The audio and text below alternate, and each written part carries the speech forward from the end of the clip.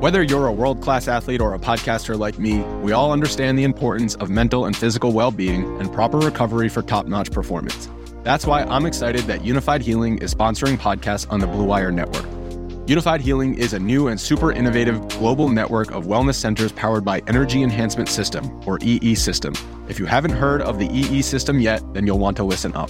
This technology promotes wellness, deep relaxation, purification, and rejuvenation. Wherever you are across the globe, access to a center is easy and affordable. Interested in experiencing the EE System technology for yourself? Go to unifiedhealing.com/bluewire to learn more and find a center near you. That's unified, UNIFYD, healing.com/bluewire. No material or testimonials on the Unified Healing website are intended to be viewed as medical advice or a substitute for professional medical advice, diagnosis, or treatment. Always seek the advice of your physician or other qualified healthcare provider with any questions you may have regarding a medical condition or treatment and before undertaking a new healthcare regimen, including EE System. The Big Bets on Campus podcast. All right, here we go. 15, 20, 25, 30, 35, 40, 45, 50. And the kick is blocked. The college football world stunned.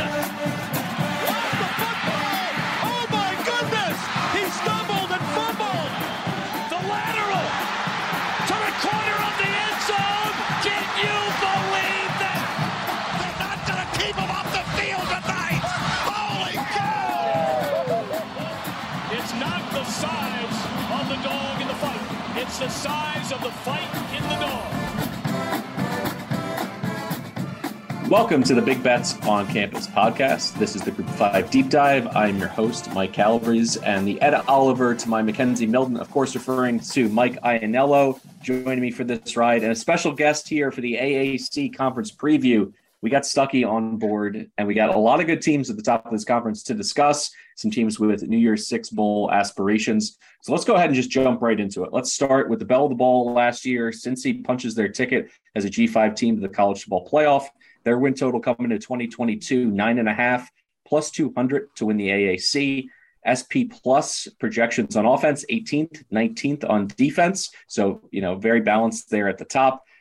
A lot to like, even though Desmond Ridder is now off to the NFL. They have 3 returning all-conference offensive linemen, 5 starters return in total on the O-line. Evan Prater or Ben Bryant at quarterback, Prater being the highest-rated recruit in program history. Corey Kiner coming in from LSU to fill in that Jerome Ford void. They had plucked him out of Alabama. He was clearly a difference maker. Kiner can be that kind of runner for the Bearcats this year. 7 new starters on a defense led by Mike Tressel. But then we get into the schedule and things get, interesting. I think this number is probably priced at 9.5 when you consider they're at Arkansas. They're at Miami of Ohio, who could be, vying for a MAC championship this year. They blew the doors off the Red Hawks last year, but they got to go to Oxford. They also get Indiana at home. And then when you look at their schedule across the AAC, at SMU, at Central Florida, but they do avoid Houston. So I'll start with you, Ianniello. What are your thoughts on Cincy this year? Do you think this number at 9.5 is just too high to play in either direction? I think it's priced pretty fairly. I don't really have any action either way, as you mentioned. I still think they'll be good. They've recruited well. Luke Fickell's, the best G5 coach going, one of the best in the entire country. But you mentioned it. There's just too many losses for me to want to invest in this team. They lost 7 all-conference defenders, 9 players drafted, the most ever from a G5 team. Ben Bryant, assuming he does win the job, at least has the advantage of he was in that system for 3 years backing up Desmond Ridder. So he's not a completely new quarterback, which I do like. You mentioned the O-line, which I love. But to me, there's just too much turnover, especially on defense, for me to really want to invest in this team at that price. All right, Stuckey, what are your thoughts on UC here trying to rekindle the magic once again and starting a season against an SEC sleeper in Arkansas, a team that clearly wants to keep their positive momentum going? Cincinnati's not going to sneak up on anybody. What are your thoughts on the Bearcats? Yeah, I mean, we're going to talk about the top 3 teams in this conference, Houston, Cincy, UCF, just to illustrate how close they are in the media poll, which obviously can be a little off from power ratings. But Houston, 243 total votes, Cincy, 242, and then UCF, 225. Houston and UCF got 7 first-place votes, and Cincy got 10. So Houston actually was the media preseason favorite by 1 vote. Yeah, I mean, look, since it'll be interesting who becomes the quarterback here. Both were backups to Ritter in the past in different seasons. Ben Bryant actually left, so that's a fun little nugget. But I don't really think that Ritter's that big of a loss, or Ford. And the offensive line should be great. I am worried about the receivers, but we mentioned the defense, and I just don't think that we can really account for how big of a loss their guys in their secondary are. I mean, they had 3 get drafted in their first 4 rounds. Kobe Bryant had won. Jim Thorpe went in the 4th. They had a safety go in the second round, and then of course Sauce Gardner in the first round, who has been, I think, the best cornerback in college football the past few seasons. 1,100 snaps. He had 9 interceptions, allowed 0 touchdowns in his career. I mean, as the boundary corner, what he allowed that defense to do, and when you have 3 NFL defensive backs, I just don't think that we are anticipating the drop-off in the entire defense, right? Like, hey, we go from NFL corners to, they got Arquan Bush there and a safety back, but then what happens in the front 7? They lost some guys there too. So I think the defense takes a significant step back just when you have a guy who can just say, tell Gardner, go take the boundary side of the field. And then no team's even going to throw there the entire game. Makes your defense a lot easier. So I think Colin has like a touchdown difference between Houston and Cincy. I don't see it being that big of a gap. I think Houston, UCF, and Cincy are pretty close. And if you look at the schedule, like who plays who where, yes, Cincy does avoid Houston. But as we mentioned, let's throw a 4th team in here as the top 4 with SMU. Cincy has 2 road games against the top 4. Houston only has 1 road game. They only play one of the top 4 teams, and that's SMU. And then UCF plays 2, but they play both at home. So from a scheduling point of view, from the top 3 teams, I think Cincy's at a disadvantage. UCF, really tough place to play. No, I've seen no value. I think the win total is about right. I would lean under, but not enough to play it. But I do think the defense is going to take a bigger step back than a lot of people are thinking. I know they're recruiting well, but you just can't underestimate the impact of losing those guys in the secondary to the NFL. I'll also add in, Cincinnati messed around a few times last year, and they were in games that they really shouldn't have been in late in the third quarter and fourth quarter. And I think a lot of that has to do with Fickell just being more of a conservative coach. So does he take the governor off of this offense, let Gino Guidugli open it up a little bit so they can win some higher scoring games? That's yet to be seen. I think 9.5 is too rich for my blood. If I were to play it, I'd play under based on their schedule. But let's get into some of these other challengers, because as Stuckey acutely, pointed out, these teams are neck and neck, and there's a lot to like in the top 4. The second team here being Houston, their win total is set at 9, minus 120 if you go with the under on the win total, 2-1 as well to win the AAC. SP plus, according to Bill Conley, 46th rated offense, 42nd rated defense. For me, I would be all in buy if Alden McCaskill did not get hurt. The AAC Rookie of the Year out for the year. He gave them an extra home run threat offensively. Not that the cupboard's bare by any stretch. Clayton Tune back. Tank Dell was electric down the stretch, including a great bowl game against Auburn. Matthew Golden comes in, one of the highest rated recruits, probably going back to the SWAC days for Houston. He's an early enrollee at wide receiver. There's tons of buzz about him. And then on the defensive side of the ball, $1 million man, Doug Belk at defensive coordinator. He's put together a unit that they're calling themselves Sack Avenue, Chidozie, Nwankwo, Parrish, D'Anthony Jones, Nelson Caesar. I like any team that can generate pressure just with 4 or 5 guys rushing the passer. They can do that.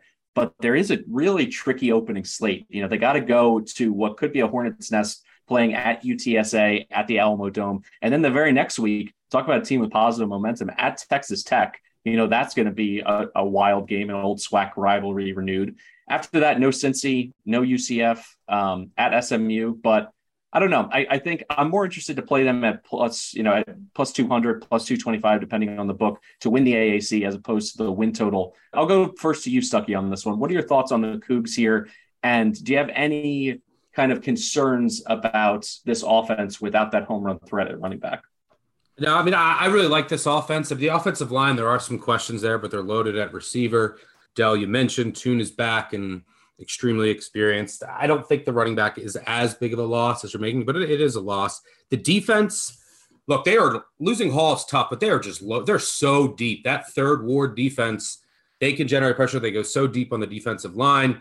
As you mentioned, Belk is a star. I love him. They did lose 2 corners to the NFL, but their backups, when they were in last year, when they were moving guys around, they looked okay. So I don't think there's going to be as big of a drop-off as, say, we'll see in Cincy, but it's definitely something to monitor. I lean the over here with Houston. I wish we had a little bit more than plus 200 to take them, but the schedule is certainly extremely favorable. As I mentioned, they only play of those top 4 teams, and we throw SMU in there. SMU on the road is the only team they play. They don't play any of the top 3 teams. So, yeah, if they get by UTSA in the opener, which I think they do, and they get revenge against Texas Tech, remember that they blew that game in the second half last year, there's a chance this team could go undefeated. Ianello, do you agree? Are you that bullish on Houston? I'm not as bullish in those first 2 games, but I'm definitely bullish on them. I do agree with you. I don't love McCaskey getting hurt, but it's a running back. It puts a little more pressure on Clayton Tune, who I still get the willies with him a little bit, but getting Nathaniel Dell back is huge. I actually found this interesting bet on DraftKings. I probably wouldn't take the over because, we are high on UTSA. Obviously, Texas Tech beat them last year, and I do kind of like what they're doing. DraftKings has a really interesting bet that you can get conference wins. They have over 6.5 conference wins for Houston. The over's juiced to plus 160. So when you look at that schedule, as Stuckey mentioned, they avoid UCF, they avoid Houston, they avoid Cincinnati. So even if they do fall at SMU, you basically have a loss, 2-loss cushion in there, or 1-loss cushion in there if they do slip up in that AAC stretch. They ran the table in the AAC last year. So, even if Stuckey, if you guys are confident they're going to run the table, I'd rather get the plus 160 odds because they're certainly going to have to run the AAC to do that. So I really like that number versus, 8.5 is at FanDuel is juiced to minus 165. DraftKings has a 9 minus 120. So I do like that Houston over 6.5 conference wins. I love that plus 160 juice on that. That is a great number. I think that's one I'm definitely going to play in lieu of playing them at 2-1 because 2-1 to win the conference, you can avoid all those teams in the regular season, but you're definitely going to play an elite team in the championship game. So I agree with you. I think that's great value. Turning to the third team here, Central Florida sitting at 8.5 for their win total. Over, you got to pay minus 130 to get that bet down. 7-2 to win the AAC. SP plus projection on offense, 48, 32nd on defense. And that defense is really what I've circled here and why I'm interested. Could be special by AAC standards. Their entire secondary is back from a 4-2-5 setup. They were 35th against the pass last year. They could be even better. On offense, there's just some questions in terms of who's going to be the quarterback. Mikey Keene was efficient instead of Dylan Gabriel when he went down 64% completions, 17 TDs, only 6 picks. But where does that leave John Reese Plumlee? Like, does he come in? Is he the better fit for this offense? They have an experienced backfield. They probably have 3 backs who could all start depending on the situation. Ryan O'Keefe at wide receiver, 3 starters on the line. Do you go boom or bust and go with the Ole Miss transfer here? Or do you stick with Mikey Keene and pair it with a quality defense and someone who's not going to turn the ball over that much? That's the question for Malzahn in this spot. And generally, it's hard to get a feel for what he's going to do because he's gone in both directions over the course of his career. He's gone for the playmaker in Nick Marshall, rode that all the way to national championship bid against Florida State. He's also gone with transfers like Jarrett Stidham, who were, more pocket passers. I'll start with you, Stuckey. Who do you think wins this quarterback battle, and how much does that impact how you play Central Florida, not just preseason, but also during the season? Yeah, I really love this UCF team. You mentioned their defense. By some measures, they were a top 20 secondary last year, return everybody. The defensive line is super deep. Their one weakness was at linebacker. They lose all the linebackers, but they got super talented transfers at linebacker. Offensive line, 130 starts, like 3 starters, 2 transfers that should start. I like everything about this team. Year 2 of Gus. It just feels like Plumlee fits a Gus Malzahn offense so much better, right? The dual threat and what Plumlee can do. Now, the quarterback position in question, how's he going to fit? How's Keene going to fare if it is him in year 2? I think I would rather go maybe to win the conference over their win total with quarterback questions because it's kind of like higher ceiling, more variance with UCF. I just wish you were getting more than 3-1. Now they do, so I might just wait, play my spots, maybe play them at home against Cincinnati. Really tough place to play. And as we mentioned, of those top 3 or 4 teams, they play only 2 of them. Both of them are at home. Yeah, I mean, I really like this team. I'm been searching for a number. 3-1, it feels about right. But I think Plumlee is the best fit here. I love this UCF team. They bring back Isaiah Bowser, who's had injury issues, but Johnny Richardson really came on when he got hurt last year.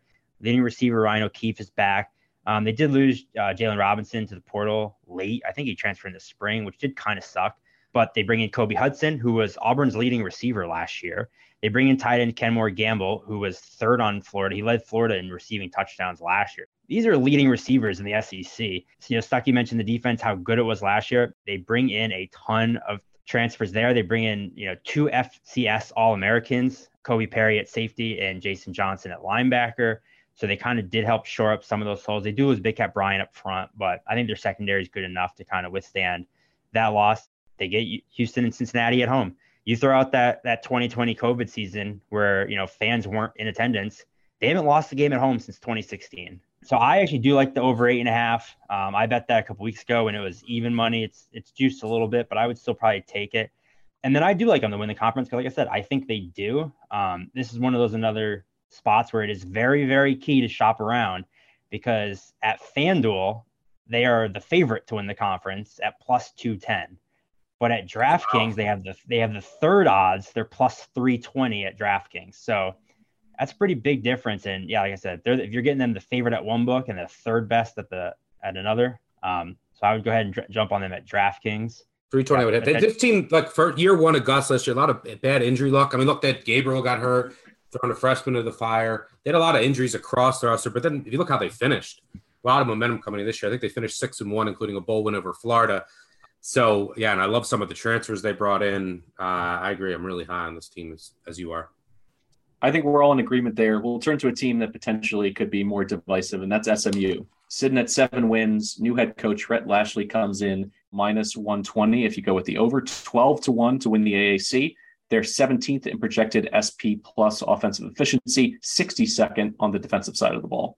But the defense, they weren't very good last year for starters. They only returned 3 from that unit. Could be even worse this season under Scott Simmons. And when you look at the schedule, kind of a little bit sneaky in the first month. That is leading me in the direction of under. I do like Mordecai. I like what they've been able to do offensively, but I think they're going to be in a lot of shootouts. And when I look at a game like at Maryland's, if that's the swing game for the season, I don't feel great about them getting any stops against Tagovailoa. So I'm going to go ahead with under as my play here. And I don't buy them as being a fringe, top, throwing in quotes, the top 4 for the AAC. I think this is a 3-horse race at the top. So I don't see the Mustangs there. I'll start this time with INL. What are your thoughts on SMU trying to replace some pieces and really rework a defense that let them down in big spots last year? Yeah, I definitely agree with you. I think it's a 3-team race. I think there's a bigger gap there, but I'm not as down on them as you are. I actually lean over. I'm not playing it.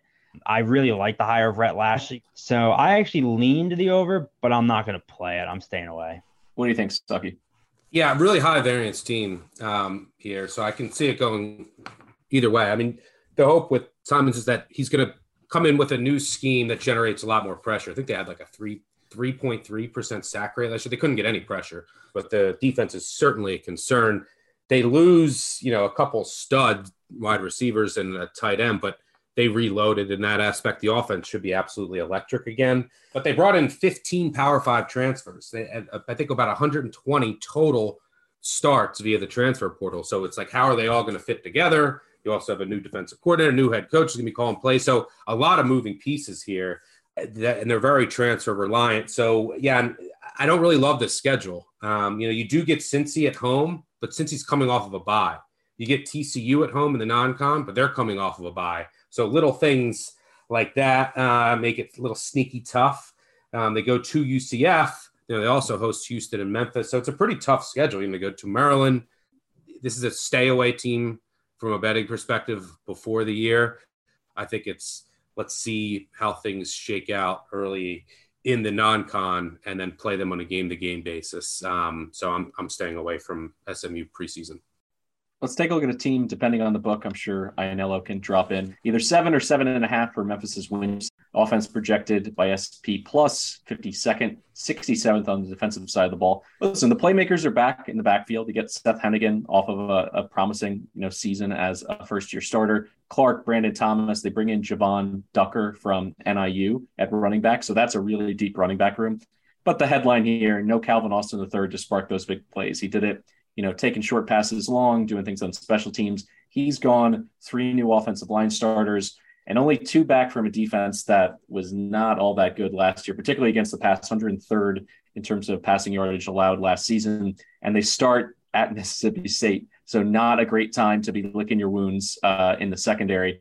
The rest of the schedule, Miss State trying with revenge, too, from a ridiculous loss last year. I'm sure they're going to be out for blood. Just betting a lot of overs with this team because given everything that they have back, if they can, not necessarily with a single player, but if they can piece it together and try to replace some of the big plays from Calvin Austin, I think this could be, a top 30 offense, but the defense could easily be in the 100s. I was shocked to see 67 attached to them in SP Plus. I don't necessarily see that. Matt Barnes in a defensive coordinator, maybe he works some kind of magic, but I feel like I have a pretty good understanding of who this Memphis team is. I think they're going to play some entertaining games throughout the season. They play Arkansas State at home. They get North Texas at home in the non-conference.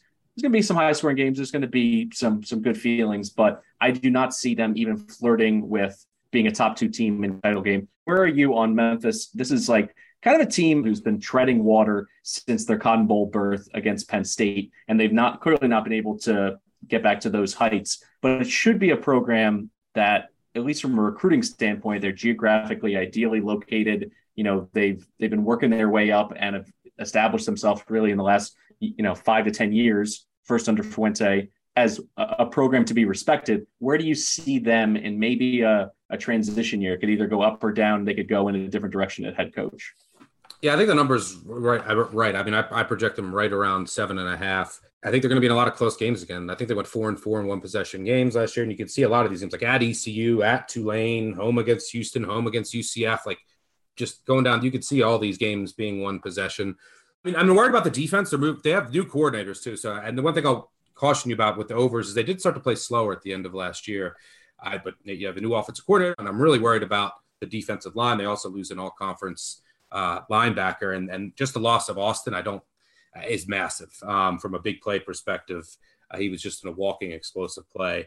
So, they've been bowl eligible 8 straight years, but I think they're kind of trending a little bit down. But like I said, I project this spot on, and so I have no interest in Memphis. Mike? That's the thing with Memphis. Boomer bust team. I think, you look at their schedule, they lost to Temple by 3. They lost to Tulsa by 6. They lost to ECU by 1 in overtime. So they had all those coin flip games last year and they went 6-6. Stuckey just mentioned it. 8 straight bowl seasons, the longest streak in the G5. I do think they continue that. Quindle Johnson's back at safety. He had 105 tackles last year. Anytime your safety makes 105 tackles, it's not a great indicator of the rest of your defense in front of him. But I do like Seth Hennigan. I think they go bowling again. I think they're pushing that 7-8 wins. If they flip a couple of those one possession games, they can get to 8. I'll lean over, but I don't know that I'll play it. Yeah, they have a high floor because you have home games against Ark State, North Texas, Temple, North Alabama. There's probably like 5 free home wins on their schedule. So, yeah, but I think they're going to end probably 7 or 8, and it comes down to a couple coin flip games that you might, after you see some things, just be able to bet during the year and not tie up your money all season on when it comes down to like their game at home against UCF or at Tulane in back-to-back weeks. The next team I'd like to discuss is kind of a good reminder that you need to emotionally divorce 2 things: how you feel about a team playing on a neutral field against any opponent and how you evaluate them in their power rankings. And on the other side, what does their schedule actually look like? East Carolina is set at 6.5. SP Plus doesn't particularly like them on either side of the ball, 75th on offense, 79th on defense. I think they're undervalued offensively. Listen, they won 4 or 5 down the stretch last year. Holden Ahlers has started 37 games. I know he's a high variance guy. When he's locked in, he can make plays to win. He can also turn the ball over and have accuracy issues and kind of throw you out of games. But he's not a one-man show. He's got Keaton Mitchell, one of the best freshman running backs in the country last year, 3 starters on the offensive line. It's a mystery right now with CJ Johnson at wide receiver. He's suspended. How long is he suspended? He's still on the roster. He's practicing. And then also you look at all wide receivers they're bringing in. They bring in Isaiah Winstead from Toledo, Jarrett Garner from Duke. They get a big Georgia transfer in Jalen Johnson. He'll be a starter at wideout. So I'm not concerned offensively. East Carolina, the back of the schedule is pure nightmare fuel. Starting on October 22nd, home against UCF, at BYU, at Cincinnati, home against Houston, all in a 5-week span. That's enough for me to just, it's a stay away because I really like this Pirate team. But 6.5, I struggle to see them getting there without, at least upsetting one of those teams. And the fact that, they gave BYU a good game last year, but they're at BYU this year, I just don't see it. So I'm going to go ahead and pass on the Pirates. I know. What are your thoughts on a team that I'll at least speak for you on this one? I feel like we both want them to break through and to get some bigger wins, and we like Mike Houston as a head coach, but I don't know if it's setting up for a good year on the high seas for the Pirates. I want them to be good so badly. Holden Ahlers is like my little puppy who he's so cute. I love him so much, but he just will not stop peeing in the house. No matter how hard we try to get him to be a good dog, he just doesn't get better. He was so promising as a sophomore, 29 touchdowns, 10 picks. All right. He comes back last year, 18 touchdowns, 9 picks, or 2020. Then last year, 18 touchdowns again, 10 picks. He just doesn't, we're still waiting for him to take that massive step forward, and he just doesn't do it. The other thing that was frustrating about ECU last year is you mentioned Mitchell and Rajee Harris. These are two guys that Rajee Harris was an all AAC in 2020. Mitchell was in 2021. 2 all AAC running backs, yet they finished 63rd in the country in rushing. Why? OC, offensive coordinator stinks. Yeah, give these two studs the ball every play, and then you have Ahlers. It's like their offense. I agree with you, Breeze. I think they're undervalued, but they should be even better than they are. And it's so frustrating to watch them because they have so many weapons and so much talent, and they just do dumb things at the worst possible time. The defense, it does need to be better, especially against the pass. They lose Jaquan McMillan, who's one of the best, defenders in the conference. That's a huge loss for them. The one thing I do like about their schedule is this is the first time they have 7 home games since 2018. So that is a nice break. They have a great fan base down there. So I do expect, Daddy Finkel Stadium to be rocking. But I'm with you where I'm staying away because I just know if I invest in this team, I'm going to get frustrated. And like you mentioned, they're going to have 6 wins by Halloween to hit this win total. So I can't do it. What are your thoughts, Stuckey? Yeah, they're a weird team. They're going to play a lot. They played a lot of close games last year, and over the last couple of years with Ahlers, they're going to pull off a big upset in one of those games, but then they're also going to lose to someone Navy that at they home. shouldn't. They're going to lose to Navy at home. And I am worried about their secondary. McMillan I think by PFF had him as the highest graded corner in all of college football last year. Big loss. I am worried about their secondary, but then I look at their schedule and I'm like, they play, here's the teams like NC State, ODU, Campbell, Navy, USF, Tulane, Memphis. I mean, say UCF has Plumlee, BYU, since these receivers aren't great, Temple. I'm not, if you look at their schedule, it's like you're not going to face a ton of prolific passing attacks. But I am worried about their defense overall. I don't like that. I think their offensive coordinator is just bad, is what it comes down to when you look at some of the pieces. So, yeah, I project them right around 6, and I think they'll probably end up finishing 6-6. But I think it all comes down to the week 1. I think there's a good chance they can upset NC State, and if they do, it's like all the momentum from that win, as long as they don't, celebrate too hard, lose to Old Dominion the next week at home, but the momentum from that win could send this team to the moon. A bad loss, things could get ugly. But look, these two teams hate each other. These two fan bases hate each other. Greenville, and that's Saturday. NC State, with all this hype they're trying to deal with, have to go on the road to open the season. They're 10.5 point favorites. I'm playing ECU plus 10.5 week 1. I'll tell you that. And I think that game really determines the path of the Pirates this year. And that one should be fun. Home team past 20 years or so has dominated that series. Far be it from NC State to have a huge letdown with huge expectations on their shoulders.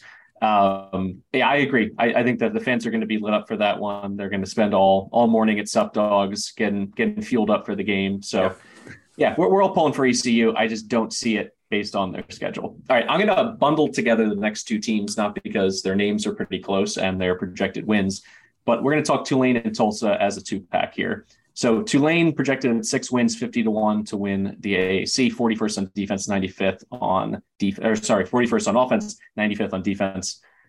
I think you can make a claim that Hurricane Ida really threw a monkey wrench into this program last year. I understand that, it threw them off for like a 10-day period, and they end up going 2-10 on the whole season. But listen, there was hope when they almost upset Oklahoma and then everything fell apart. But what they did in the offseason is what I want to see from a program that under Willie Fritz has actually been, a pretty solid program, someone that you can rely on to get to that, 6-win threshold. He brought in 6 new coaches. He's not going to sit on his hands in this spot. He brings Michael Pratt back at quarterback, 4 starters on the offensive line. Tyjae Spears is finally back healthy. He came back at the end of last year and blew up. The defense was awful to start the season, but then borderline good down the stretch. They allowed 354 total yards and 22 points per game in their last 5. I love their linebacking core, Nick Anderson and Dorian Williams.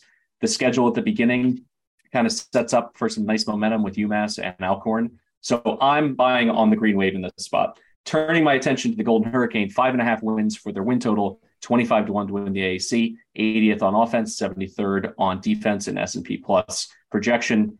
They're still playing the 3-3-5, but Joe Gillespie is gone. He's off to TCU as defensive coordinator. That's what made this team special. That's what made them a difficult out every single game in conference play. 9 new starters on that defensive side of the ball. Green offensive line. No more Shamari Brooks.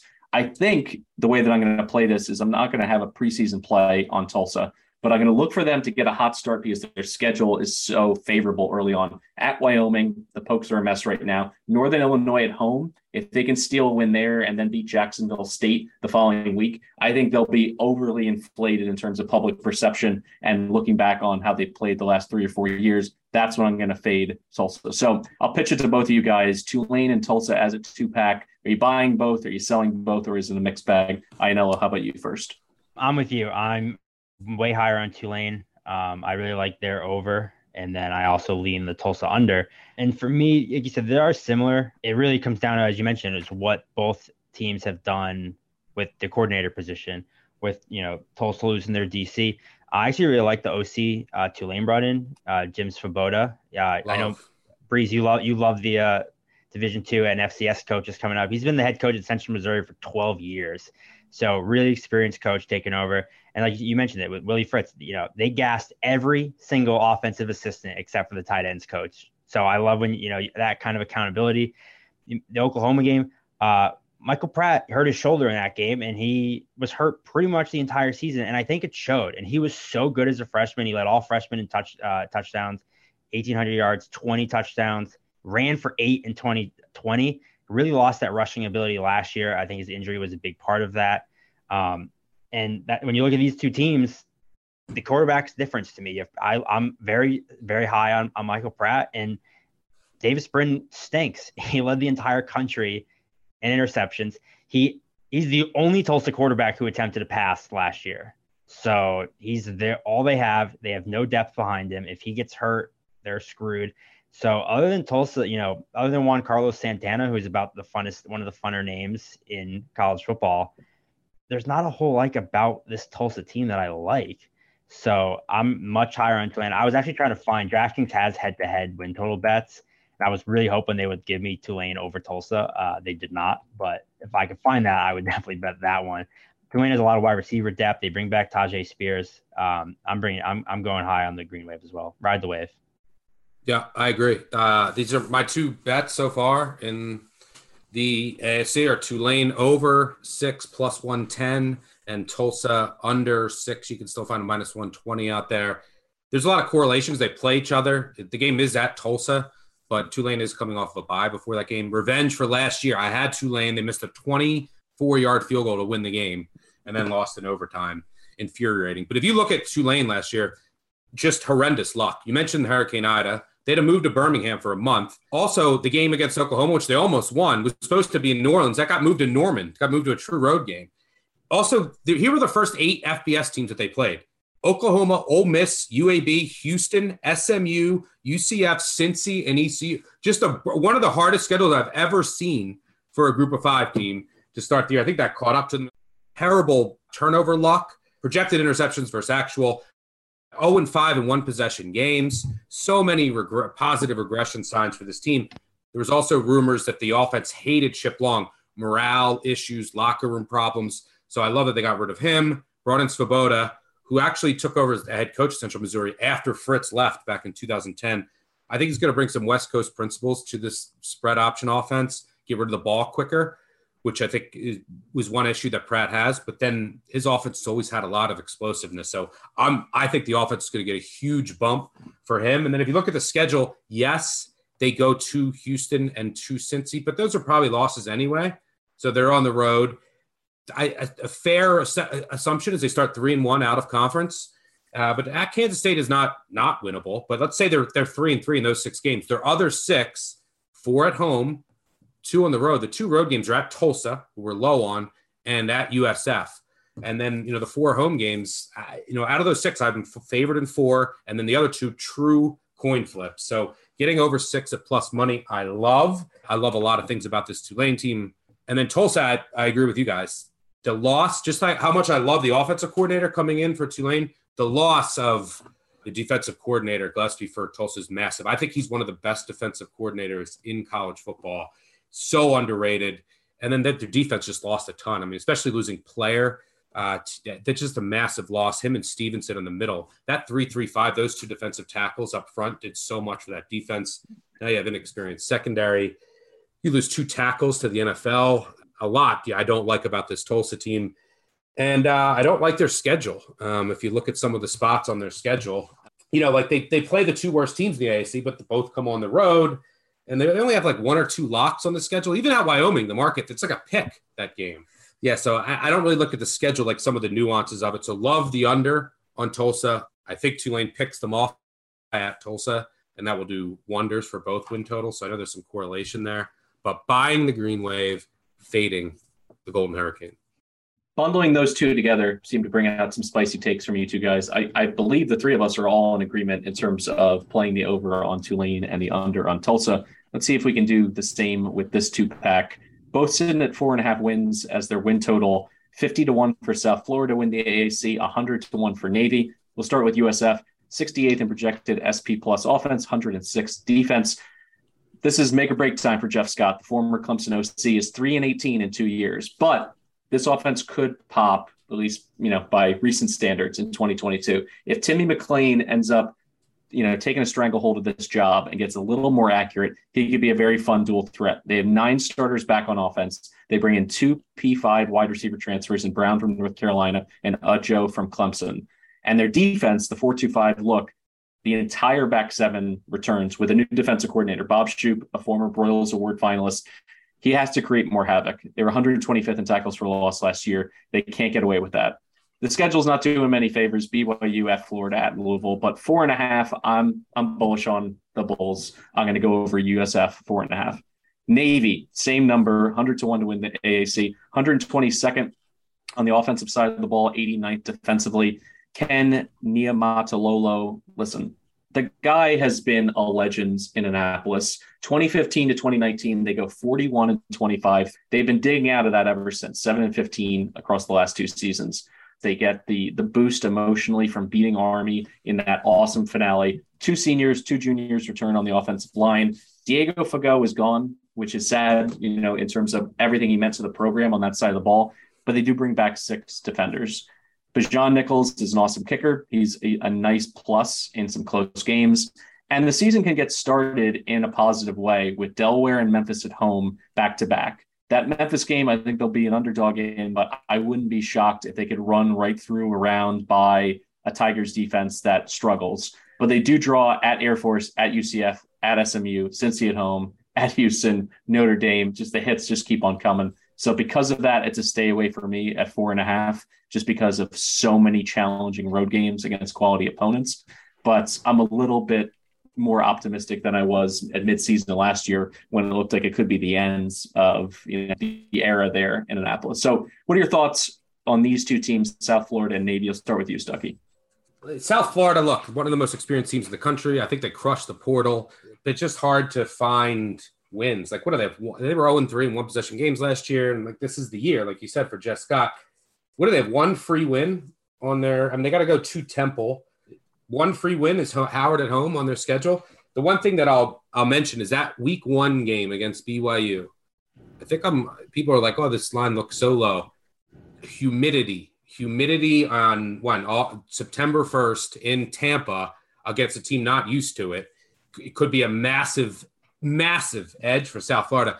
I think the last time BYU went to USF was 3 years ago, and it was, what's his name? Jaron Hall's first start, actually, in college football, and USF pulled off the upset. It was like 95% humidity that day, and they had a big comeback. The 2 huge touchdown drives at the end of the game when BYU worn down. So just throwing it out there. I don't know. I think the number's about right, USF. And then with Navy, I hate playing Service Academy win totals because they play each other, and then like they understand the scheme so well, and those games a lot of times can go either way. Who's running the ball for Navy, by the way? Their leading returning rusher is the receiver. And you can't really look at returning production on their offensive lines for Service Academies. They always just reload and doesn't really matter. But the running, look, this team has just gone like this. It's just on a downward trajectory ever since they lost Malcolm Perry, who recently retired. What a legend. I have a lot of questions about Navy. They only have 5 home games. And also something that I will mention, I don't have a play on either of these two teams. It's just hard to find enough wins on their schedules.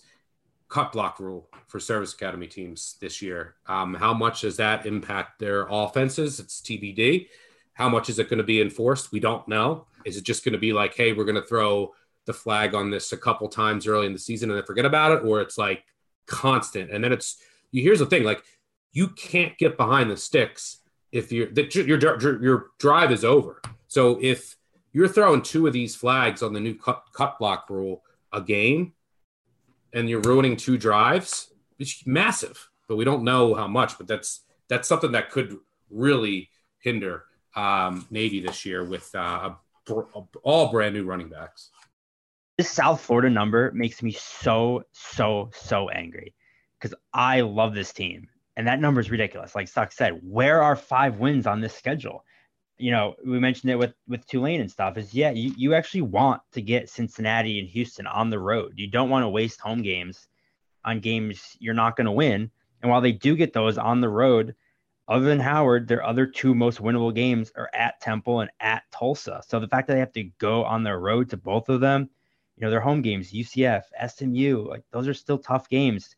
Tulane, East Carolina, can they maybe pull off one of those? Sure. But then at Florida, at Louisville, if they can maybe flip BYU, but I don't, they're not getting a 5. How many games are they going to be favored in? 1, maybe 2. Maybe they get, maybe they're probably favored at Temple.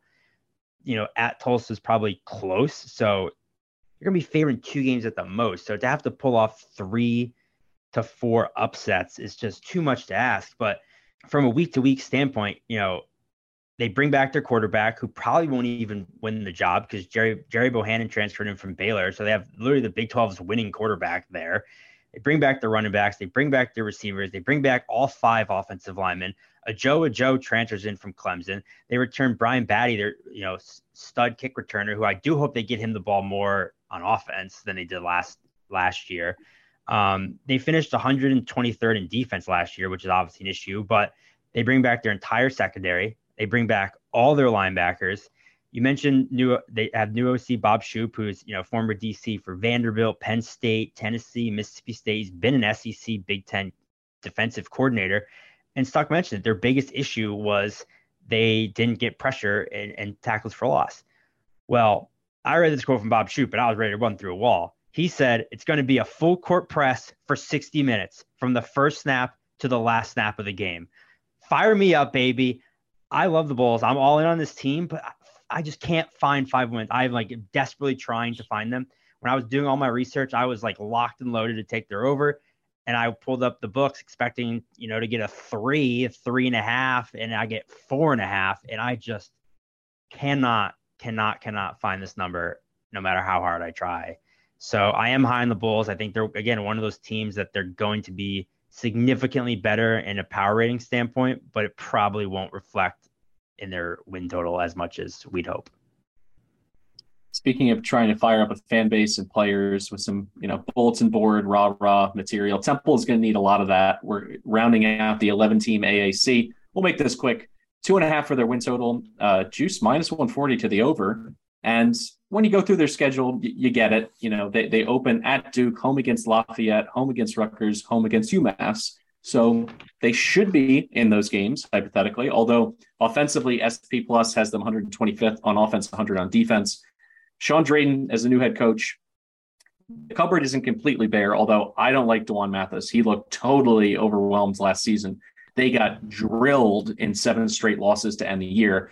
Darvon Hubbard, maybe the only one to keep an eye on in terms of production. He comes in, he had originally signed with Texas A&M. He could be a big-bodied physical runner for them. But this team, I'm in full wait-and-see mode. I'm not going to play them on the over here, certainly. And then, if it was a feisty FCS team and not Lafayette, who's kind of a middling Patriot League team, I'd probably take a flyer on a money line upset there. But this schedule, I think, could produce some fool's gold in the month of September. And then when they get into AAC play in October, going to just go back to the well and start picking against the Owls here. Anything that I'm missing on this? Is there any reason schematically or in personnel or schedule that would lead you in either direction on the win total, Stuckey? I mean, they probably should start 2-2 with wins over Lafayette and UMass at home. But then where's the third win come from? I mean, yeah, USF at home maybe, but they're going to so you're probably just waiting all year to try and rooting for that. Maybe ECU at the end of the year. Just stay away from me. I think the numbers, but they needed the coaching change. Carey needed to go, but they're learning another new defense. It's the 6th head coach in 7 years. The roster's void of talent. They lost their last 7 games by 35 points on average. At the schedule, look, there's 3 potential wins here that you could see easily, but that's about it. So I think they're either going to win 2 or 3 games. So I think the number's priced about right. No thanks on Temple. Yeah, this is another team where the schedule, the opposite of South Florida, their schedule does them favors where they probably have the skill level that they should be a winless team, but they get, like Stuck said, Lafayette, they get UMass. UMass probably the worst, team in the country. They also get, not that I think they're going to win them, but Duke and Rutgers are probably the two of the 3 worst Power 5 teams in the country. They do get South Florida. They do get Navy, the 2 other worst teams in this conference. But they're just going to be really bad again. I'm with you, Breeze. I do not believe in Mathis whatsoever. You look at their coordinator changes they made. They bring in the new head coach who was Texas' running back coach last year. Okay, I don't really know much about him, to be honest. But their new offensive coordinator, Danny Langsdorf, was the Colorado passing game coordinator last year. Colorado was 127th in the country in passing success. They bring in new defensive coordinator, DJ Elliott. He was the DC for Kansas. Kansas was 129th in the defensive success rate. So they essentially hired the 2 people in the country who were worse at the jobs than the ones they replaced. So it's not like either one of those are even inspiring a little bit of confidence. So Temple's going to be horrible, but their schedule isn't that do or die. We'll end with some positivity here with a lightning round, our favorite win total and our pick to win the AAC. I'm going to go ahead with the Tulane Green Wave. I think they get it all back together this year. Michael Pratt's healthy, new offensive system, new play caller. Ty J. Spears, if he is the player that he was when he came back for that one game last year, this offense is going to be exciting. I know the schedule has, some thorny spots, but I'm going to go over 6. And then Houston 2-1 to win the AAC. I think it's their time. This will be the coronation for Doug Belk. He'll carry him off the field, Buddy Ryan style, and then he'll get a head coaching job of his own. How about you, Stuckey? What's your favorite win total and play to win the AAC in 2022? Yeah, Tulane over, Tulsa under. Both at 6. Get the 6. I'd pay for the 6s that are out there. Always shop, find the best number. But yeah, I think the offensive coordinator coming in, positive regression for Tulane. The loss of the defensive coordinator for Tulsa, just massive. There's a lot not to like about Tulsa's defense, and then losing 2 tackles in the offensive line. I'll say UCF ends up winning, plus 320. You can find out there. If you want to get crazy, throw some couch change on Tulane to win the conference. Yeah, I'm double dipping with the Knights. My favorite win total is the UCF over 8.5, and I like the UCF plus 320 to win the conference. Although I do really like that Houston over 6.5 conference wins with the plus 160 juice. I think that's a much better bet than taking their over. For Mike Iannello and Stuckey, I'm Mike Calabrese. This has been the Big Bets on Campus podcast, the Group of Five Deep Dive. The Action Network's been churning out all kinds of college football preseason content, both written and audio, so make sure to check all of that out. We're going to be back next, rounding out the G5 preview series with the Max. Stuckey will be back for that as well. So please keep an eye on everything that we're working on here to help you get off to a hot start in September. Thanks so much for listening.